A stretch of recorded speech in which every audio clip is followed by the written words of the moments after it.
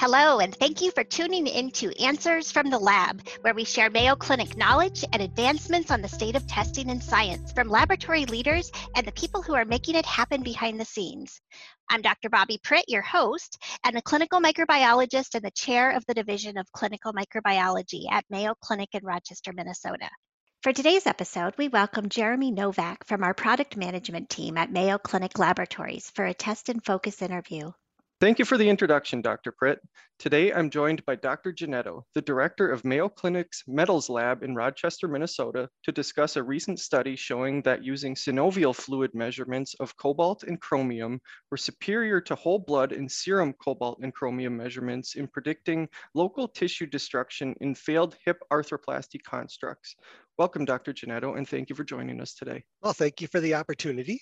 To get started, could you tell us a little bit about yourself and your background?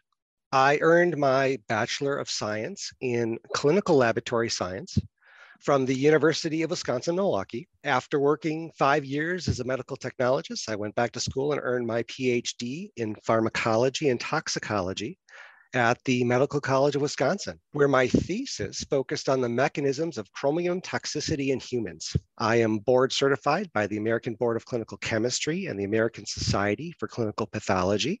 Prior to working at Mayo Clinic, I was the director of clinical chemistry and toxicology at Dynacare Laboratories. I've been here now at Mayo Clinic for almost 10 years, where I serve as the director of the Metals Laboratory, director of the Clinical Mass Spectrometry Laboratory, and director of the Clinical and Forensic Toxicology Laboratory. Great, thank you for that background. And could you provide us some background on cobalt and chromium testing and when these tests are used in patient care?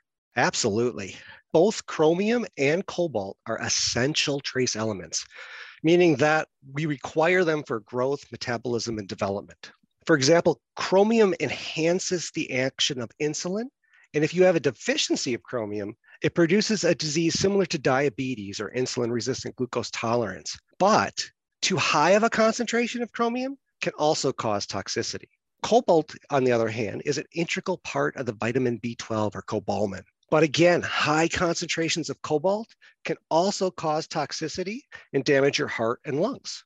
So measuring serum levels of these elements can be useful to help assess deficiency and/or toxicity. These elements are also used in alloys used to make metal-on-metal hip implants, which were very popularized due to their enhanced wear profile and ability to use a larger head that reduced some of that post-operative instability. However, the sliding of these metal surfaces could cause some tiny medical particles to wear off the devices into the space around the implant, and this could ultimately get into the bloodstream. And over time, these metal particles could cause damage to the bone and tissue surrounding these implants, leading to adverse local tissue reactions, or what is sometimes called adverse reaction to metal debris. I understand you recently completed a study comparing the sensitivity and specificity of cobalt and chromium testing to detect adverse local tissue reactions or adverse reaction to metal debris versus non-metal reactions using synovial fluid versus whole blood samples.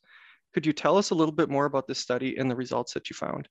Yes. So right now, the United States Food and Drug Administration recommends that orthopedic surgeons should measure metal ions, specifically chromium and cobalt, in symptomatic patients with metal-on-metal hip implants as part of their overall evaluation. They need to make serial measurements of these metal ions in conjunction with the clinical dynamics to really optimize individual patient management and identify if a device may not be functioning properly. In the FDA recommendations, they specifically call out that these elements should be measured in EDTA, anticoagulated whole blood, using inductively coupled plasma mass spectrometry. So as a result, the Metals Laboratory here at Mayo Clinic does offer these elements in whole blood for this purpose. However, our orthopedic group here at Mayo Clinic, led by Doctors Berry, Lee Wallen, Totten, Wiles, and Hudek, wanted to prospectively examine chromium and cobalt concentrations in EDTA whole blood, serum, and synovial fluid in patients undergoing a revision, either due to a metal reaction or a non-metal reaction. And so in this study, we had 53 total hip arthroplasty patients that were enrolled. 27 of these patients were having a revision not due to a metal-on-metal reaction, while 26 patients did have an adverse reaction to metal debris. The world-class Metals Laboratory here at Mayo Clinic measured the chromium and cobalt concentrations in those three matrices, the EDTA whole blood, serum, and synovial fluid of these patients. And what we found was that in patients with an adverse local tissue reaction, the synovial fluid cobalt and chromium concentrations were 120 and 414 times higher than whole blood chromium and cobalt concentrations, respectively. And so from the study, it was shown that when synovial fluid cobalt concentrations were 19.75 nanograms per mil or higher, it more likely indicated an adverse reaction to metal debris with a sensitivity of 92.3% and a specificity of 96.2%. While synovial fluid chromium concentrations, when these were greater than 16.85 nanograms or higher, it indicated an adverse reaction to metal debris with a sensitivity of 92.3% and a specificity of 92.6%. So in the end, synovial fluid chromium and cobalt concentrations were found to be superior to EDTA whole blood concentrations, which is currently recommended by the FDA. So Dr. Ginetto, what would be your recommendation to physicians treating symptomatic patients with metal-on-metal implants for measuring metal ion levels? Well, based on our study, synovial fluid offers superior sensitivity and specificity to identify adverse reaction to metal debris versus non-metal reactions in patients with metal-on-metal hip implants. However, if synovial fluid is not available, EDTA whole blood is the next best specimen type for analysis of chromium and cobalt in metal-on-metal hip implants. And could you provide some detail on the cobalt and chromium synovial fluid tests that we have available at Mayo Clinic Laboratories?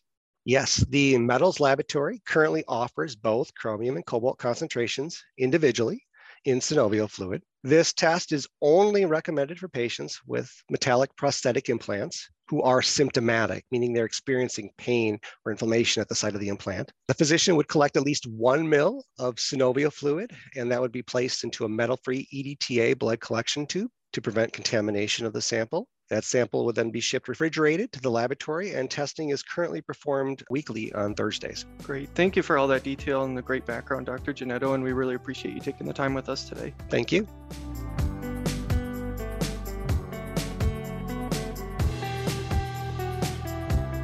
Thank you so much for tuning in to Answers from the Lab. Be sure to subscribe to this podcast, and don't forget to tune in every Thursday and every other Tuesday.